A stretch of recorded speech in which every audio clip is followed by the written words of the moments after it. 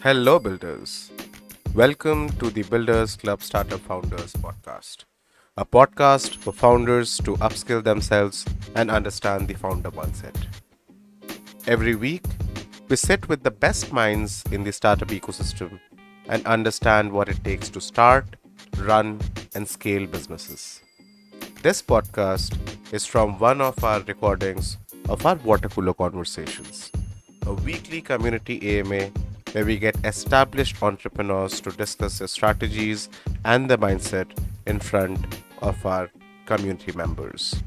So sit back, relax, and let's start with the episode.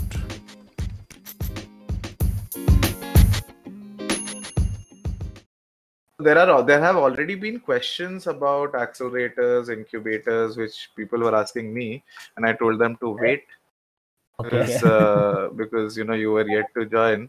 So probably first of all, yeah, I mean this is a long time coming actually. We were waiting for you to come in. So first of all, yes, welcome to the Builders Club. This is a community of startup founders who like to build and help each other build as well.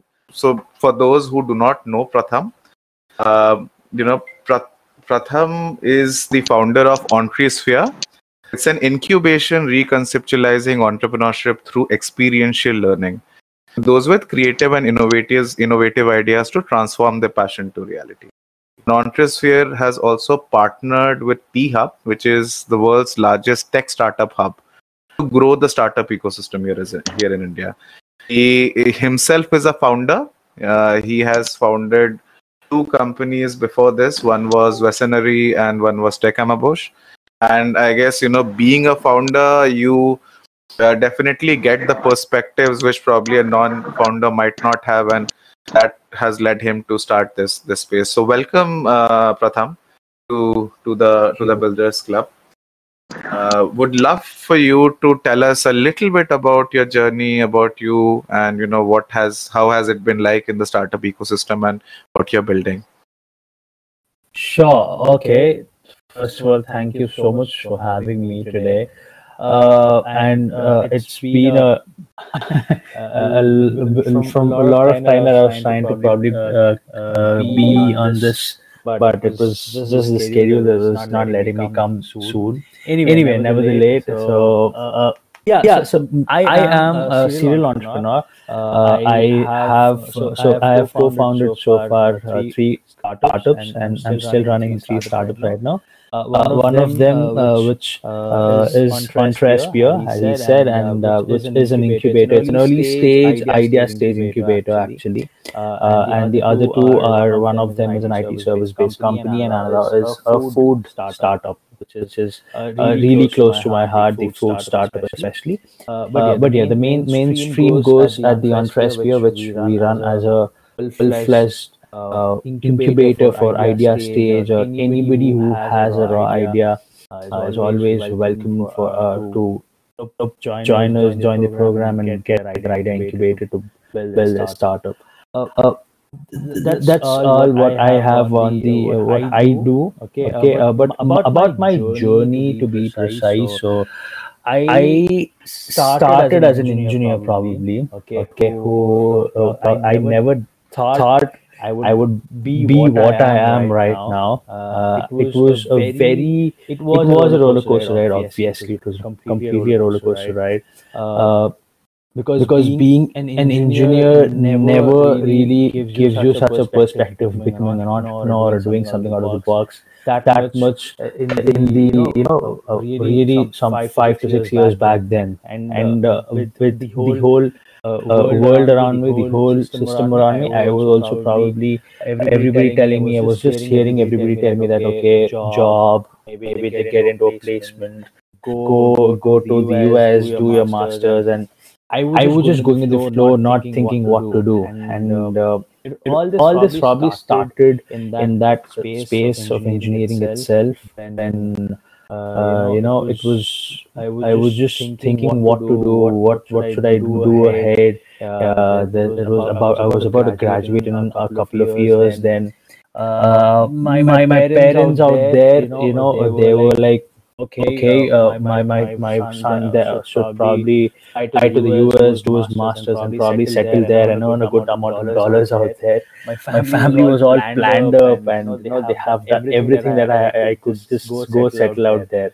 But I don't know why, but I always didn't have that kind of a thought in me, that mainstream thought that I want to do a job and then go to another country or something. I just want to do something different that I would be known for it something. So while all this was happening around, while I was doing my engineering, probably me and a couple of my friends, then we had some weird random idea, and then we decide that, okay, let's do something. So we didn't even know that we have to start up, and the word startup is not at all familiar for us. We decided to just work on that. Some weird idea came to us, and then we started to do a lot of research, understand, and then we realized that, oh my god, this is really a big technology, big high tech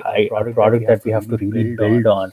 And if that's the case, we got to have a lot of money to back us up. And then we thought, okay, maybe it's not that easy. So let's see if whenever we have some money, because we didn't have that big pocket money to build something like that. So then a few weeks later from there, probably I got an opportunity from my own college, which where a professor just comes up and asks me and my friends, that just come, why don't you guys come and pitch? There's an event happening. And the moment he says pitch, we were like, what does this word mean now?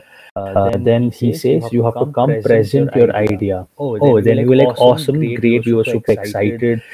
We prepped super hard, and we like, okay, let's make a complete PPT, a presentation ready. We were completely dressed up in formals. It was our first pitch, and it absolutely went perfectly the way we wanted it to go. Like, and we were so confident that yes, today we are going to go back with a little help, a lot of funds in our hand. This is going to really make us happen. But there's always a catch, as they say, and the jury asks, okay, so do you have a prototype? Now, I and my friends like, okay, now what is this new word that's coming again? We ask, what does that mean? They say it's so. Can you show us a rough working model, which tells or just tests the idea that you've tested the idea? I was like, that's exactly why I need the money for, and I can't do that until I have enough funds. Yeah. They say, no, if that's the case, we're sorry, we can't help, or we cannot give you any funds in that case, because you at least have to show us a prototype. Now, this is where probably I will say it was a complete U-turn for us. It felt as if we just scored some bad grades, and which was our favorite subject that we prepared so well the whole night, and you still scored bad grades. That was probably our first ever rejection. First ever rejection, I could say. And it actually, yeah, saying a first rejection did really completely shatter us up. We had a great innovation in hand, which we believed in, but what we needed was somebody to probably guide us, a guidance, somebody to mentor, a platform for us to learn something. We wanted to evolve from just students to become entrepreneurs. So all that we had, but that rejection completely shattered us completely. But then thinking about it, later probably we understood one thing, that our idea might have failed because we didn't have enough funds, but that does not really mean that we failed. Okay, it is not us who have failed, it is the idea. So why are we stopping ourselves? So then that as I said, it was a U-turn, because again that rejection probably helped us understand and learn, and we started everything from scratch. We literally started meeting everybody in the ecosystem of startups. We visited every event in the city and workshops happening around. We started to travel different cities to research and understand, how does entrepreneurship, how do startups work around in this, in the ecosystem around various cities and states. And that exact moment, probably everything changed in that couple of months. That was a turning point when we committed ourselves to be mad. Okay. The reason I say this word mad, because for us, mad stands for making a difference. So we promised to make a difference in this ecosystem, and we knew that, we have been through the pain, and we really didn't wanted any other student to probably go through that. Okay, we started building a platform from there on. All these early stage ideas and to develop into startups and groom these students into entrepreneurs, like who can they can learn, probably who don't really have to go through that pain and see it as a failure rather than see it as a learning. And we always want all these people to give them a slight taste of rejection and also slight taste of failure, but keep and holding them and keep moving along with them, because we feel that, these solutions, these ideas, these startups or innovations, all of these only arise when they face these problems and they go through that pain. But obviously, where we are there to ensure that they are learning and they're not giving it up right there. So you want to create such a space for all these entrepreneurs where they want to create something new. And this all happened when I could probably not even spell the word entrepreneurship or entrepreneur, and didn't really know. This was just me exploring around everywhere, and quite obviously, being an entrepreneur does give you a lot of ups and downs in the journey, but it's fun. It's really fun to keep hustling around daily, keep doing what you love doing daily, and be keeping yourself happy is the most wonderful thing that you can probably give yourself there. Yeah, I agree. There are two or three very interesting points which you made, sir. One was about, pitching without a prototype, which I guess is the case with majority of the people, because half of them are non-techies who have a certain idea and they do not have a tech team, or probably the tech is not that ready out there. So, and 80 to 90% of the companies or whom you speak with would probably land up in that phase. My question here is, number one, how much does it matter? And number two, what should be the way forward for these kind of people and companies? So as you said, there are everybody out there who probably gets these ideas bubbling around in their mind. The way ahead, First of all, they have to understand that, they have to themselves first validate and understand, is this an idea that can actually become a startup or no? Because most of the time what happens in this case is that we feel that, okay, I see that there is a problem here and I should probably do a startup. I have an idea. But what we don't understand there is that problem that I see, is it only for me that I feel, or is it for everybody around in a mass audience who's actually facing this problem? And that is where most of us go wrong. We feel that the solution that we're building is the most important thing in the startup, but the most important thing that stands and keeps you completely unique and stands apart is that particular problem statement that you're actually building upon. Because until and unless you actually understand and validate that problem statement, your solution is not going to really work well. And that's the most one of the most failing factors for any startup could be.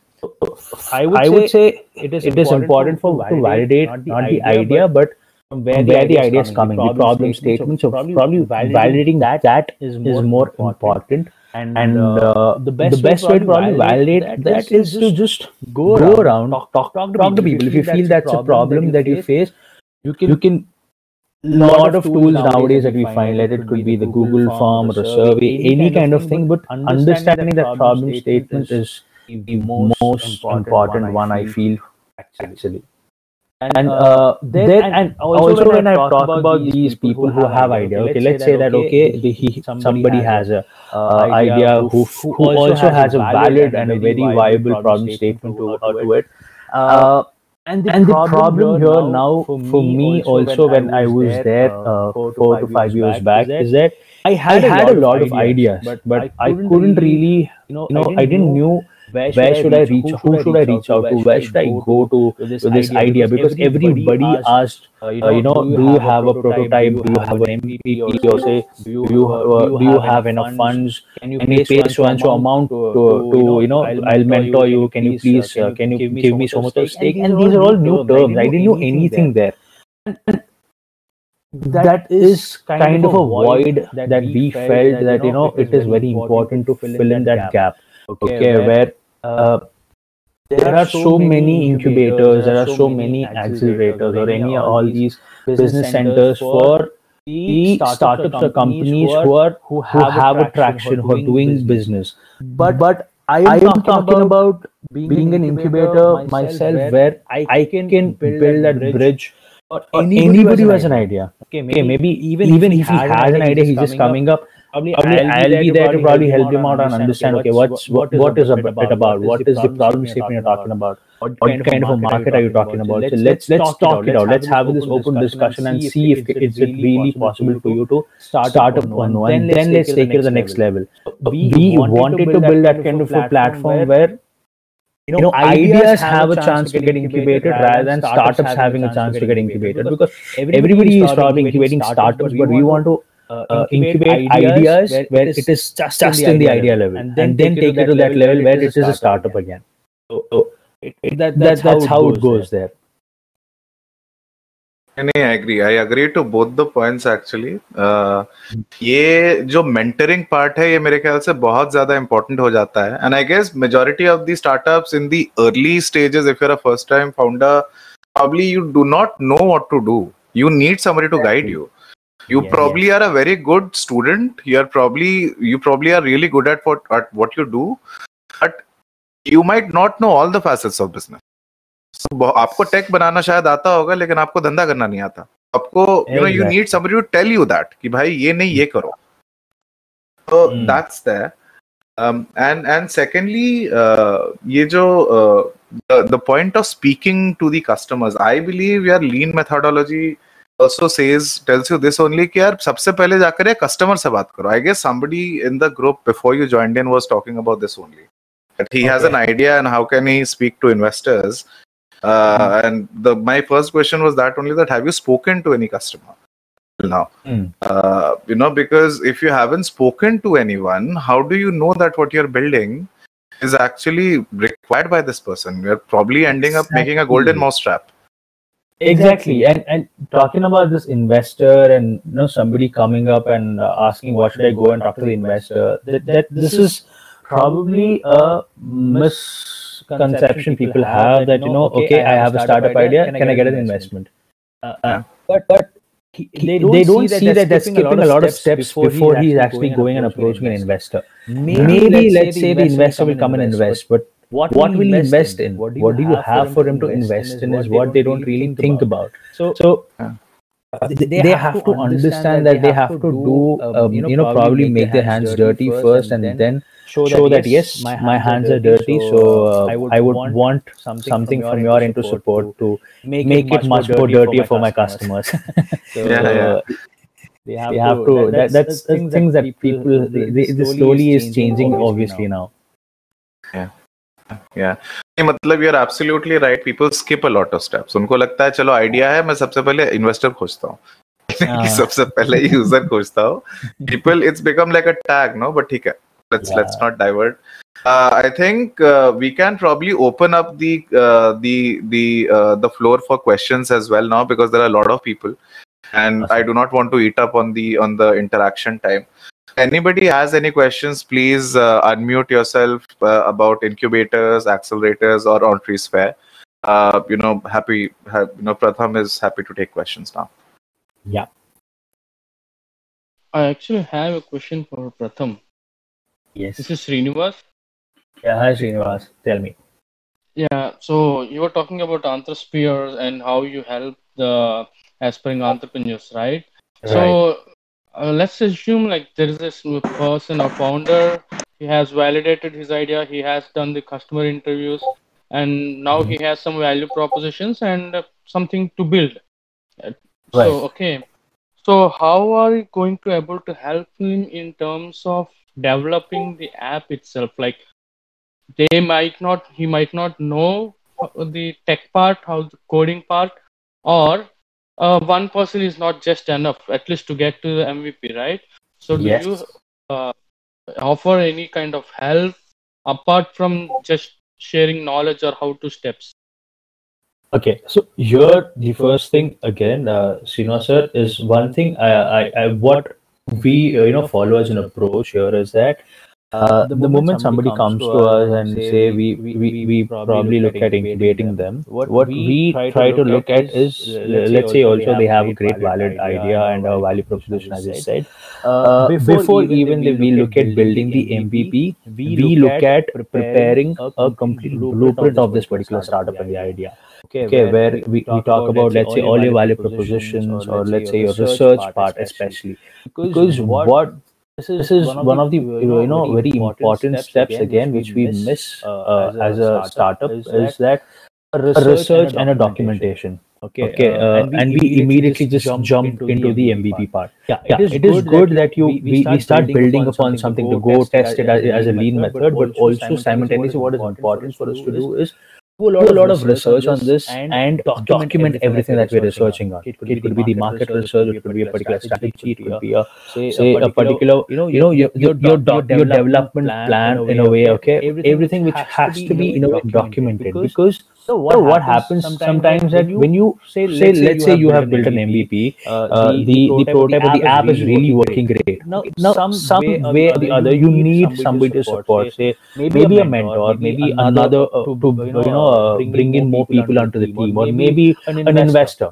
And we feel that only a pitch deck would be enough. But no, when you have some kind of a documentation of a research that you have done so far, that completely shows a different perspective to the investor to probably have a stronger take on this particular startup you build. So to answer the question you said after that, when it comes to building MVPs, yes, it is not important also. And if, as you said, if you don't have a say a tech founder on the team, it is still okay. But it is also important for you to understand and build something at a least cost, by probably finding any of the service providers to build this for you. Okay, this doesn't mean that if you're building a tech startup, it is also important for you to have a tech founder as a must or a mandatory. But it is important for you to understand the technology from where it's coming and how does it go around.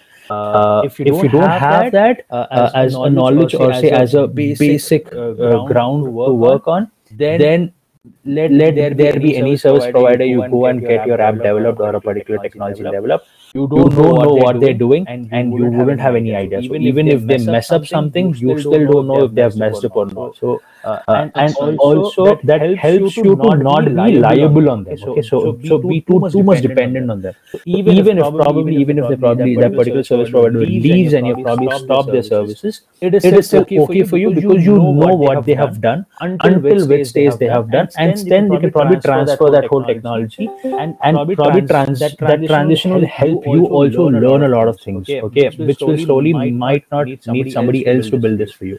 As I said, so it is important for you to understand the technology and have the proper greater knowledge in that. But doesn't mean that you should also know to code.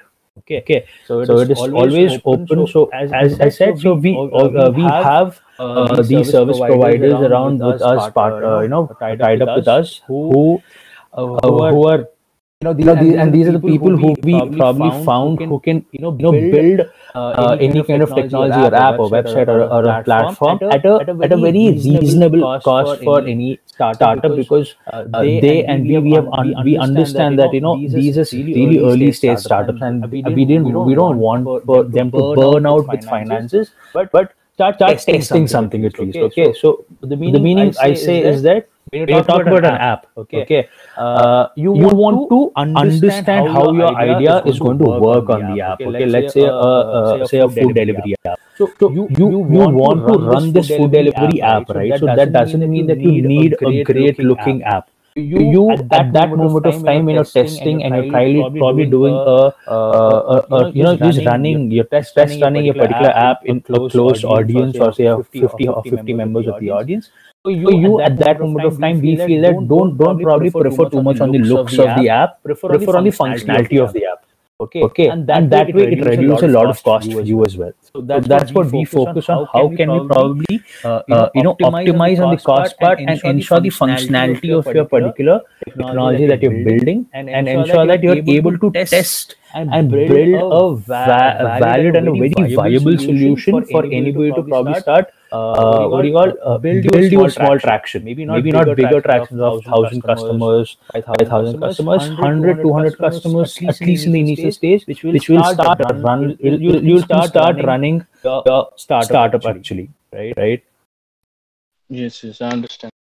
Yeah. That's So totally yeah, true. so we do probably help and provide you with those support as well if you're looking at well, as I said, once we incubate you, it is the A to Z of your services that we provide, and we completely handhold these ideas until they're becoming startups and their founders actually. Thank you. Thank you, Mr. Srivas. So, from a help perspective, what you're saying is the technical aspect, the legal aspect, and the financial aspect. All three will be covered and helped by ENTREESPHERE. Yeah, so we have a program in a very process structured way that we have actually done it, where when a particular idea comes in and they probably join our program of incubation. So we actually don't even call it incubation at this moment of time. So this new word is started coming in the ecosystem called as pre-incubation. Okay, because the word incubation is for people, or say for so incubation is a program or a process for startups who have traction. Traction meaning they have done at least a minimum business, or they have made revenue, a minimum revenue at least. So that's called traction. So incubation is a word or a process for those startups who have traction. But we are talking about building ideas to that stage where they are in their what do you call say they are eligible to get incubated. So it is still a pre-phase to that. So we call it as we started calling it 5 years back itself. It's pre-incubation, but now slowly it is becoming a very common word around the ecosystem that pre-incubation is also important to happen before even we talking about incubations or say accelerators, and then the next seed, the growth stage support and everything. Hi Pratham, yeah, this is Meghnad. Hi, Yeah, Meghnad. like I have seen your website. I have seen that charges apply. Like I have not seen what they're like, how, at what range. Yeah. Okay. So okay, no problem. So you probably want to understand what do we charge or something, right? So Yeah. so the pre-incubation program that I'm talking about is it ranges from 40 to 60,000 of range. Okay, and this also actually I am telling because I so in any event I get into, I tell this kind of a price range. But what we actually the market is looking at is above 1 lakh. Okay, so for us it is more to support the startups and any kind of students or any newbies into entrepreneurship. So yeah, that's the range of the fees of the program that we charge. That is 40 to 60,000 rupees. Okay. Yeah. Hi, Siddharth here. Siddharth. Yeah, Yeah. that's better. I'm Siddharth. Yeah. Hi, sir. Sir, I had a quick question. So there is like there are incubators like Y Combinators, so many. so many well known. So what is the US from your accelerator incubator in terms of um, not only technology but like practitioners earlier said, like dhanda karna, sikhna, from a business standpoint, because I think that's what is missing, and that is the kind of field experience that you get onto the field, you won't really. So what is the USP of you? So he's basically trying to understand about the differentiation in the overall accelerator incubator space, and how does that segmentation work, and where do you people stand? What's the differentiation? Okay. Right. So as I said, the differentiation stands at the first place of being eligible for an incubator or an accelerator program there itself. So as I said, obviously for any incubator, for them, they only want to work with startups which have traction. Whereas we are looking and we are working with not startups, but we're working with individuals and teams who have ideas and who are in that early stage. Okay, let's say even if you probably built a startup which is still in a very early stage and it looks at a lot of support at that moment, when which you're unable to say, you're unable to build any traction, you're unable to, you're probably stuck somewhere out there at a very early stage. That's where we come at this as an incubator there. So to stand our process apart from any other incubator, what we believe is that at this early stage, like our say like we have a schooling, right? So elementary, middle school, and then high school. So elementary, middle school, high school is, you can say it is like an incubator, but we are somewhere between the elementary and say the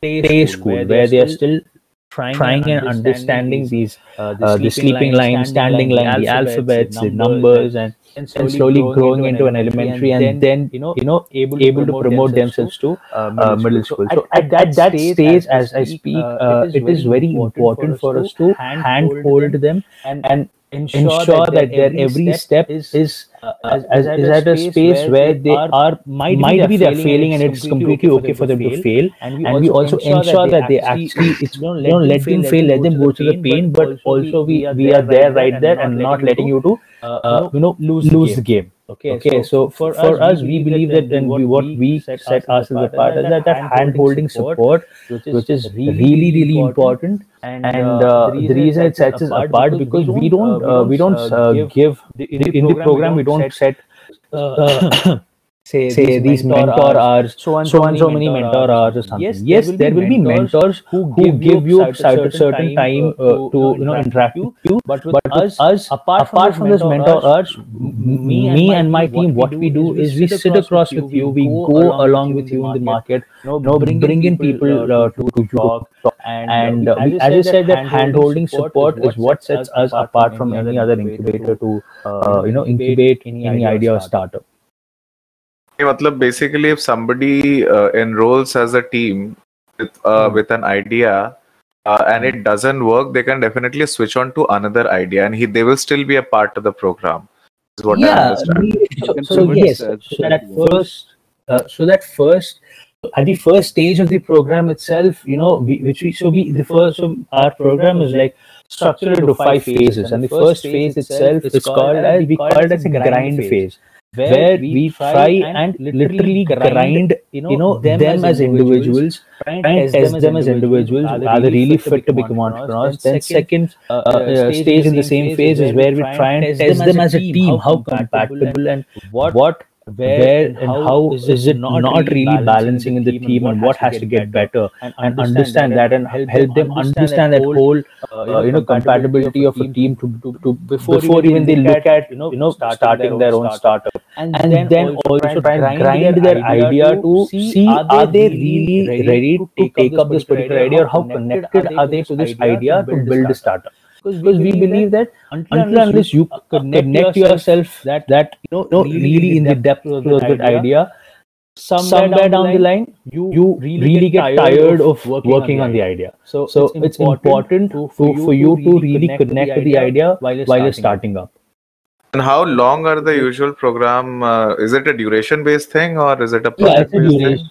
It's a duration-based thing. So we do cohort-based incubation, obviously, where we incubate of a cohort in say 10 ideas in a cohort, and the cohort goes to 4 to 6 months, depending on the kind of technology or kind of startup idea that they bring onto, depending on the domain and technology. It varies there from 4 to 6 months.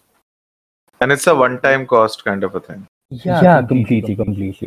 Okay. Yeah, Siddharth, you were saying something. Sorry. Yeah. So that was a very interesting, observation. So I had a chance to speak to Devdutt Patnaik once upon a time, and he mentioned the same kind of analogy, churning of the ocean between, and then there was Deva's teams and Devil's team. So I have a follow-up question here. Sure. So we now see, there are a lot of aggregation happening in all sectors. If we take a case in point of the education sector, we have been discussing it in this week. Right. So there is this question that arises. So whether quality is important or quantity is important, or both are important. So what, in your opinion, should be the focus when it comes to pre-incubation and the incubation stage? So you're talking about quality or quantity, which is important in terms of incubation or pre-incubation. Am I right? Yes. Right, So when right. aggregation starts happening, every other startups is getting bought out. Either for the user acquisition or for the quality of the product.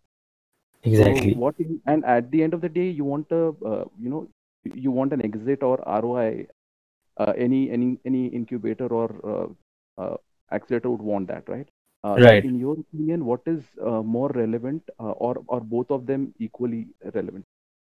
To me, as an incubator or as a pre-incubator, if you talk about quantity or quality, what is important? So we see that this happened actually to it's very what do you call, the reason people think quantity is also important because that helps to run to run their business. Okay, the more number of startups they're able to incubate, the more number of credibility and brand they're able to build. But what they try and miss out at that moment of time is that while any incubator is probably trying to make their business, it's somewhere also trying and hurting the incubatees startup process.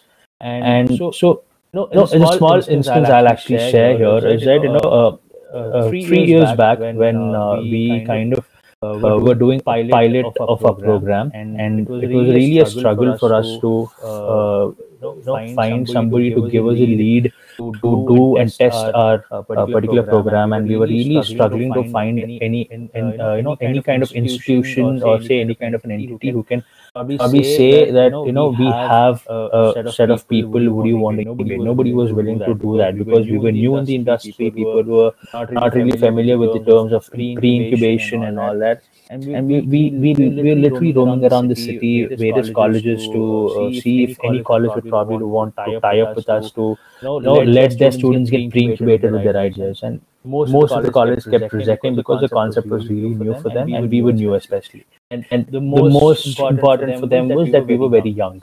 At that moment, one of the colleges came in, and they asked. So I have built a big setup of which is called as a Center of Innovation and Excellence. Center of Innovation and Entrepreneurship. But my students are not at all using it. They're just. I have spent almost 1 to 1.5 crores on this, as in for the infrastructure, machinery, the maker space, and everything. But my students are like not at all even taking any advantage of it. All of them are just going towards getting placements. And these are the words told by the management of a college, which is really surprise to me because until then every management of the college was like, okay, we want to ensure that the students go for jobs and the placements are good at a college, but startups is not what we're interested in. And to our surprise, this management suddenly says that we want our students to go towards startups because we have something built for them as well for the same reason. And at that moment, something that I remember that we said is that sir, give us a chance to just incubate us three or say 3 to 5 ideas from your college, and after 6 months of time, you will see the result of people around you getting motivated, all the students, their friends, their fellow classmates, everybody getting motivated to really do this after 6 months. And luckily for us, this worked out, and the management immediately just signed up with us, and we agreed to do at a very, very, very low cost for them, because it was a pilot and we wanted to take up the challenge as well, to do this pilot. And for us, then the the quality mattered, with which after 6 months, a lot of people started joining in. So the quality ensured that the quality ensured that the more number of quantity is flowing in for our incubator. So that's how it helped us, and that's what we believed in as well. That it's always good to start off with and by understanding your set of skills and your set of resources, and it's very important to deliver that quality, and which will automatically bring in how many ever more people you want to start incubating in. Thank you so much. That's an amazing, right? तो कृष्णा भी जरूरी है और कृष्णा की सेना भी जरूरी है. So exactly. It's very enriched. Thank you, Mr. Siddharth. Hey Pratham, can I ask? Hi. Yeah, sure. Please tell your name first, and then you can. This is Pardon me? Shivam. Okay. Yeah. Shivam. Okay. Yeah. Hi, Shivam. Hi. Suppose I made an app and people are using it for free. It actually solving their problem. So I want to ask that when will be the right time to start charging for a premium feature? Okay. In a line to just tell me what the app is. Okay. It basically the esports community app. Okay. It's an social networking app designed especially for the esports community. It connects all the esports players together, where they have the freedom to find their perfect teammate to form a team. Right. Do you got it? Got it. Okay. So to answer your question, Shivam, I would say the right time for you to start,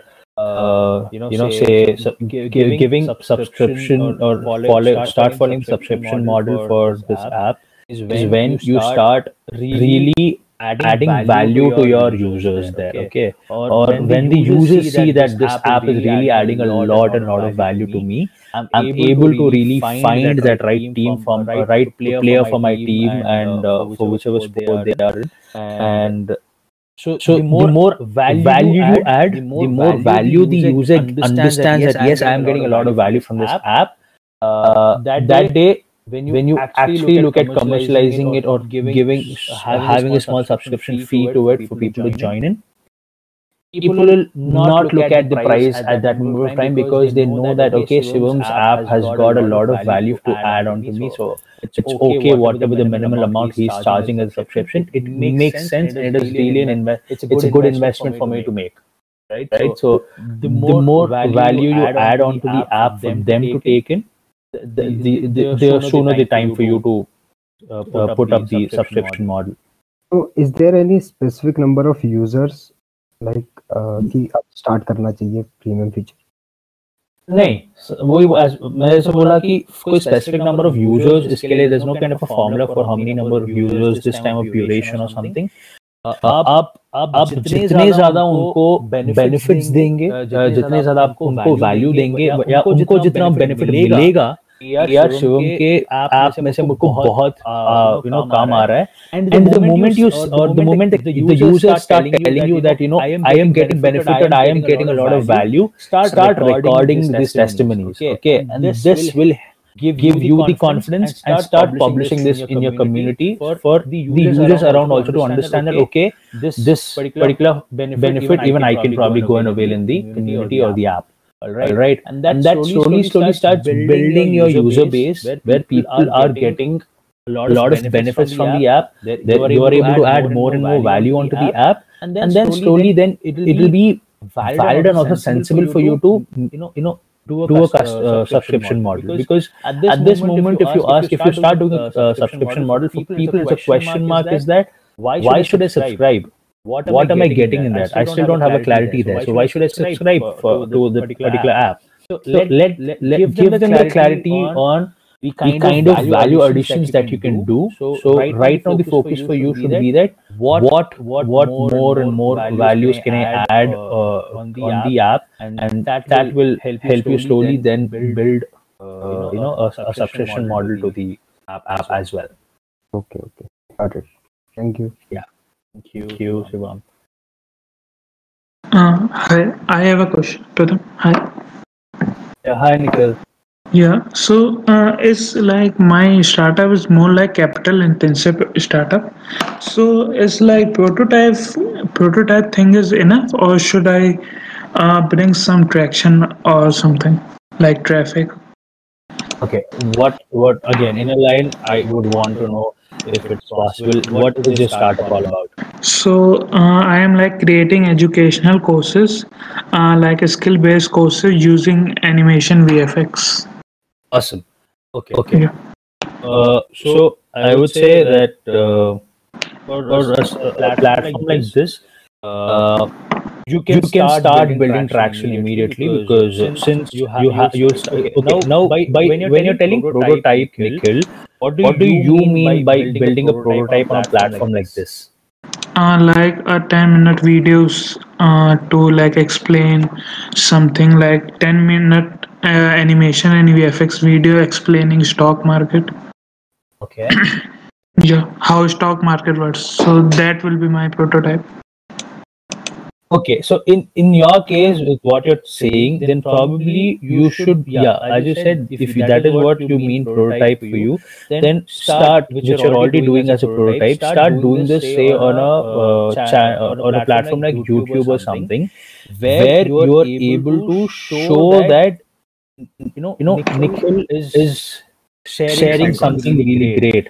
Okay, and that's a great learning for them to learn from, and then slowly when you start building, that will be a traction automatically. I mean, start a platform for you to sell courses online. Okay, that will automatically build your traction as well. So for you right now, I would say maybe it's okay, a prototype where you're able to share knowledge across, and make sure that everybody has eyes on you with the kind of different and a unique content that you're going to build on, say, a YouTube channel or something, which can really help you build attraction as well automatically. Because as you said, that is prototype for you, right? Yeah. So like, will this thing be like enough for funding? Because I can't like do this thing for long term, because it's very costly, like animation and VFX thing and sound designing. This thing like cost very much. Like I can maximum like make a 4 to 5 hour course maximum with all the funds I have. No problem. So if you can make 4 to 5 courses, what you can do is not just putting it on YouTube, and also don't put it on. You feel that you can that these courses are really valuable. First, Yeah. put it on YouTube until you have a certain set a target for yourself, where you say so many views on so many people probably sharing it across, so many people liking these videos. Okay, and once they start really enjoying your content, when you have achieved a set of targets, say, let's say 100 is your target set, 100 users that 100 users watch your content and really appreciate that. Once you achieve that 100, then start putting it on all the other course platforms, like say Udemy or all such platforms, where you can log in as a tutor and upload your videos there as well, and sell your particular course. All right, that will slowly start adding value to you as well, and maybe that will also help you to build small traction, at least, to what work you're doing. So don't start putting all your funds together to put up 4 to 5 videos or courses together. Start with one slowly, start growing with that first. Start bringing in more users to watch it and understand what you're building. And those help, the learnings in the first course will help you build a stronger course module in the second one as well. Okay, so like this was like my half thing.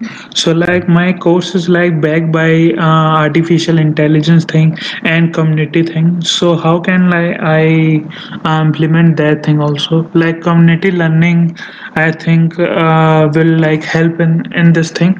So like engaging, more engaging, and artificial thing will be like in doubt solving and thing. So how should I like implement this thing with the YouTube thing alongside? So I was just going to ask, so are you talking about features, right? Yeah, yeah. So Okay. currently you are going to make content, or are you going to make the platform? What is your focus area? I am currently focusing on content. So don't think about the features, in my opinion. But what do you think, Pratham? Yeah, so I feel, yeah, you shouldn't be thinking about the platform or the features at this moment of time, because the features will come for the platform. Right now, your focus should be how different your content is, because all these topics that you're talking about are already a lot on YouTube or all such these content platforms already. So your focus should be on, giving a different content or giving a different experience for them to learn on the content by these videos that you build. Okay. So तुम्हारा focus, तुम्हारा your differentiation will always be the content. जो लोग Yeah. videos देखते हैं वो platform YouTube या Udemy या Coursera छोड़ करके अभी तुम्हारे पास नहीं आएगी उस Yeah. platform के लिए, till the time you have the right content. Yeah. So I think the starting point should be creating those content and seeing कि भैया लोगों को पसंद आ भी रहा है या नहीं. Yeah. लोग अभी देख रहे हैं, उनको सब पसंद आ रहा है या नहीं. और उनमें से जिनको पसंद आया उनको फिर आप जब आप लॉन्च करोगे, because the product will not be built on day one. Yeah. It's a long journey. So उनको फिर once you have a sizable enough number there, और तुमको validation भी मिल गया ना, that Yeah. you have people who are watching your content, right? And then you go on to the platform. So Yeah. Pratham, sorry, closing comments on this one. या सो निखिल, आपका आपका focus यही होना चाहिए राइट नाउ कि आपका content कैसे कुछ अलग तरीके से आप बना पाए, ताकि लोगों को ये कुछ अलग दिखे. Maybe they are learning the same thing what they have learned before or what they can find across in the internet, but how and what Nikhil is teaching should make a difference for them to keep following you ahead for the next course. Yeah. Thanks. Thank you, Nikhil. We'll take one more question, and I have a question. So we'll take one last question. Anybody else? Hi, Srinivas here. I have one more. Yes, Yeah, go on, Shrina. Yeah. So, to build the first version, I mean, in your experience, have you seen people developing for a particular tech stack and then later on change it based on the feedback or whatever they have learned from their customers and what's working and what's not working? So basically, I'm trying to understand, if it is okay based on your experience and from what you have seen already. So if someone can speed up using no-code tools to build the first version, and then later on, if they feel that this is something that's going to work for sure, and they want to build more features. So is it okay to go this way, to use no-code tools just for the first version and then move on to the regular development methods, to build the rest of the app, or to do it from scratch?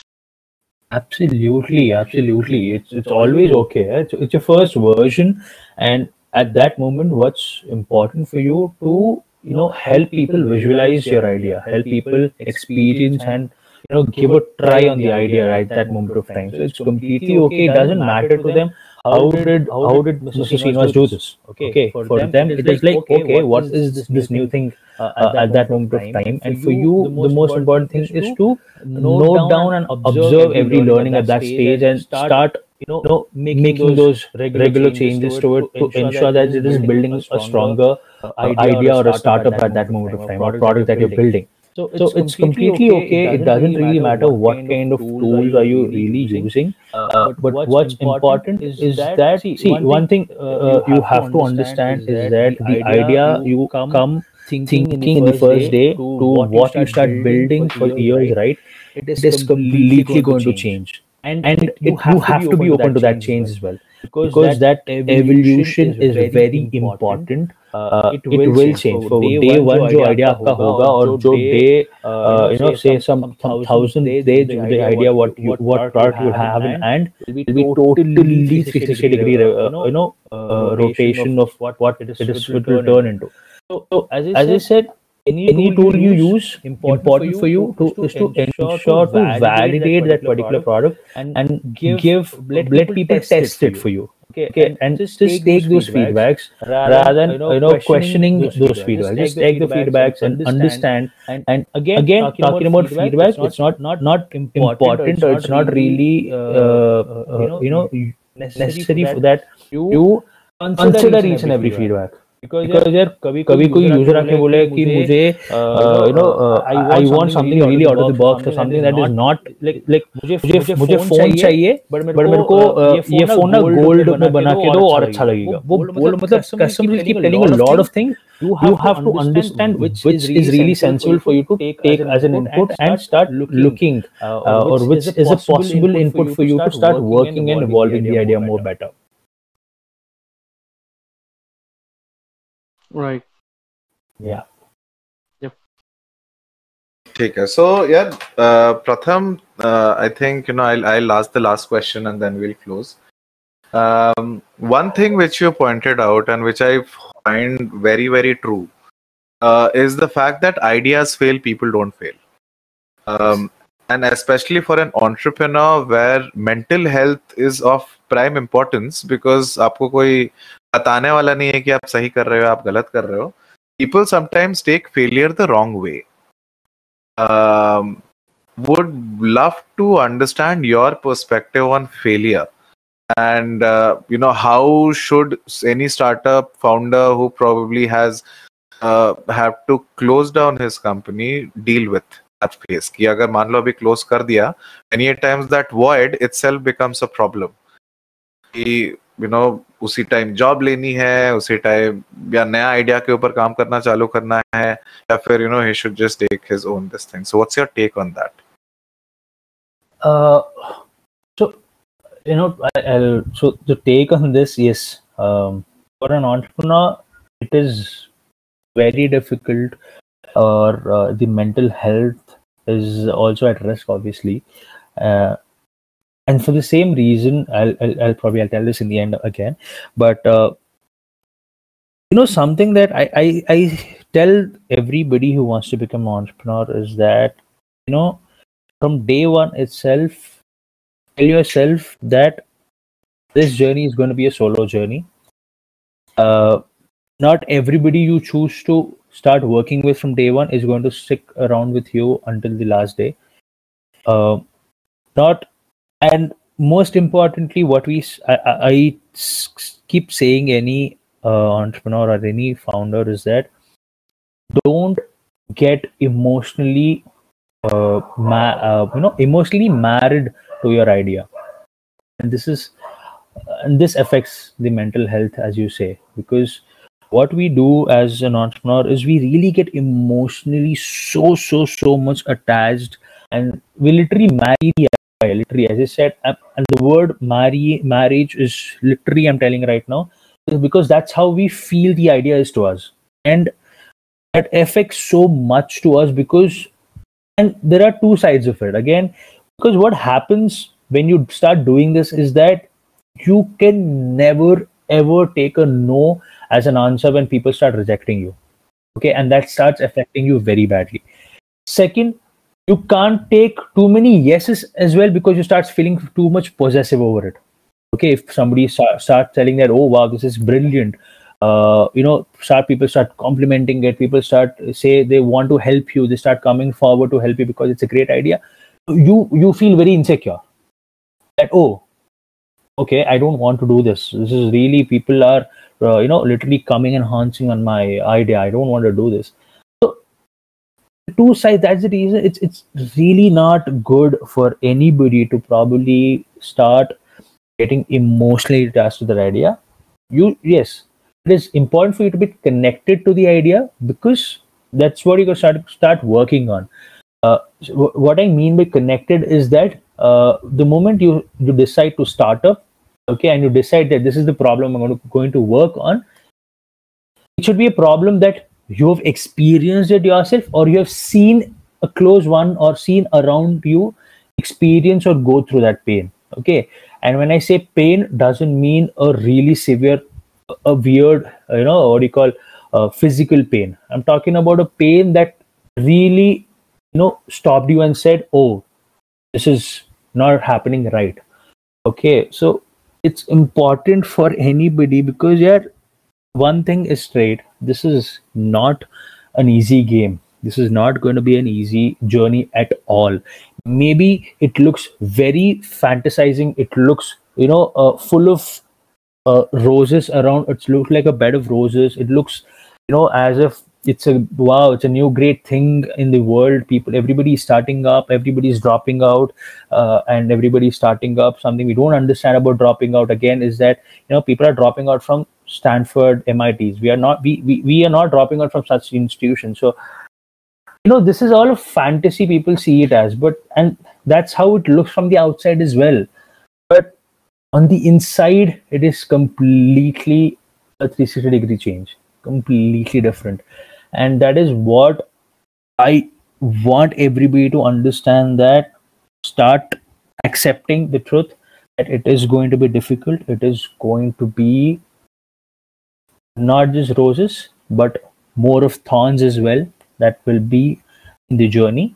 And only when you start loving those those downs as well with your ups is when you'll start becoming an entrepreneur. Because it is very important as an entrepreneur that mental health really suffers. I have been through the same as well. Especially when the lockdown happened, it was really difficult for me to probably understand what should I do, because everything was going the other side completely, and it was totally very depressing. And as you said, it affects a lot on the mental health, because the team started getting low, the client started taking away the project. It was totally a very weird situation at that moment of time. But again, as entrepreneurs, something that all of us should believe is that for us, it is about problems. And when lockdown or when the pandemic happened, it was another problem that came ahead. So we should be the first person to start looking for solutions for this problem, rather than feeling that, oh, why did another problem come in? Because for entrepreneurs, problem means opportunity. And that's what we should look at, rather than looking at, oh, problem is equal to failing. No, it is not that way. Problem is an opportunity for any entrepreneur, and that is how we have to look at. And that is what I learned in the pandemic as well.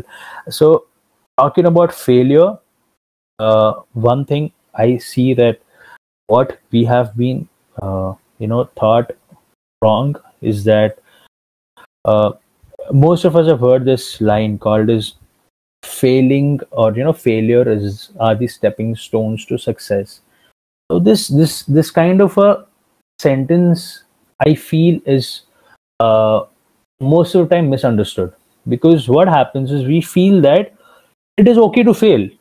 Okay, and the moment we say that it is okay to fail, the moment we start doing something, or say we start doing a startup, we feel that if something goes wrong, if there is a sudden failure moment in your startup journey, and we feel it's okay, it's a stepping stone to success, and we're just satisfied. We don't look at working or learning from it at all, because we feel that we have failed, which means we are near to success. So what should I learn from this? And that is what it's already such a misunderstanding there, that it is not that way. When you fail, that means you have to introspect and understand what went wrong and learn from it. And rather than failing, it should be like learning is a stepping stone to success, not just failing. When you fail, it is about learning in the next second, not about thinking that okay, it's okay to fail.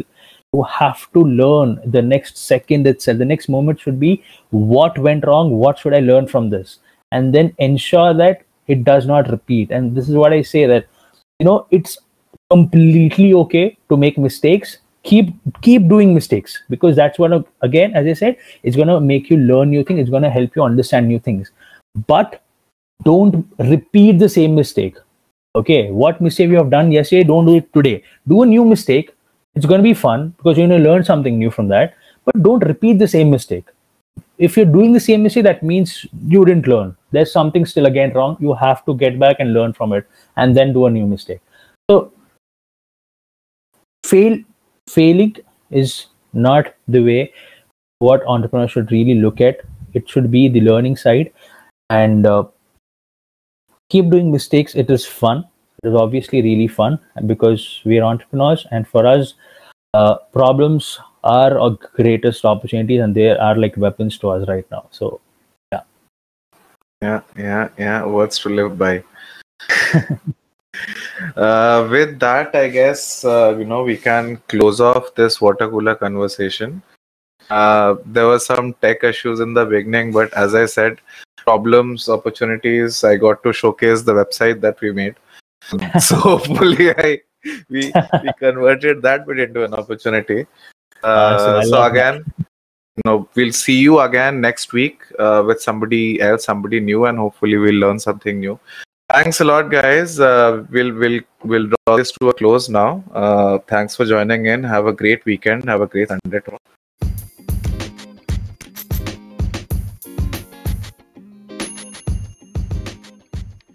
That was the episode.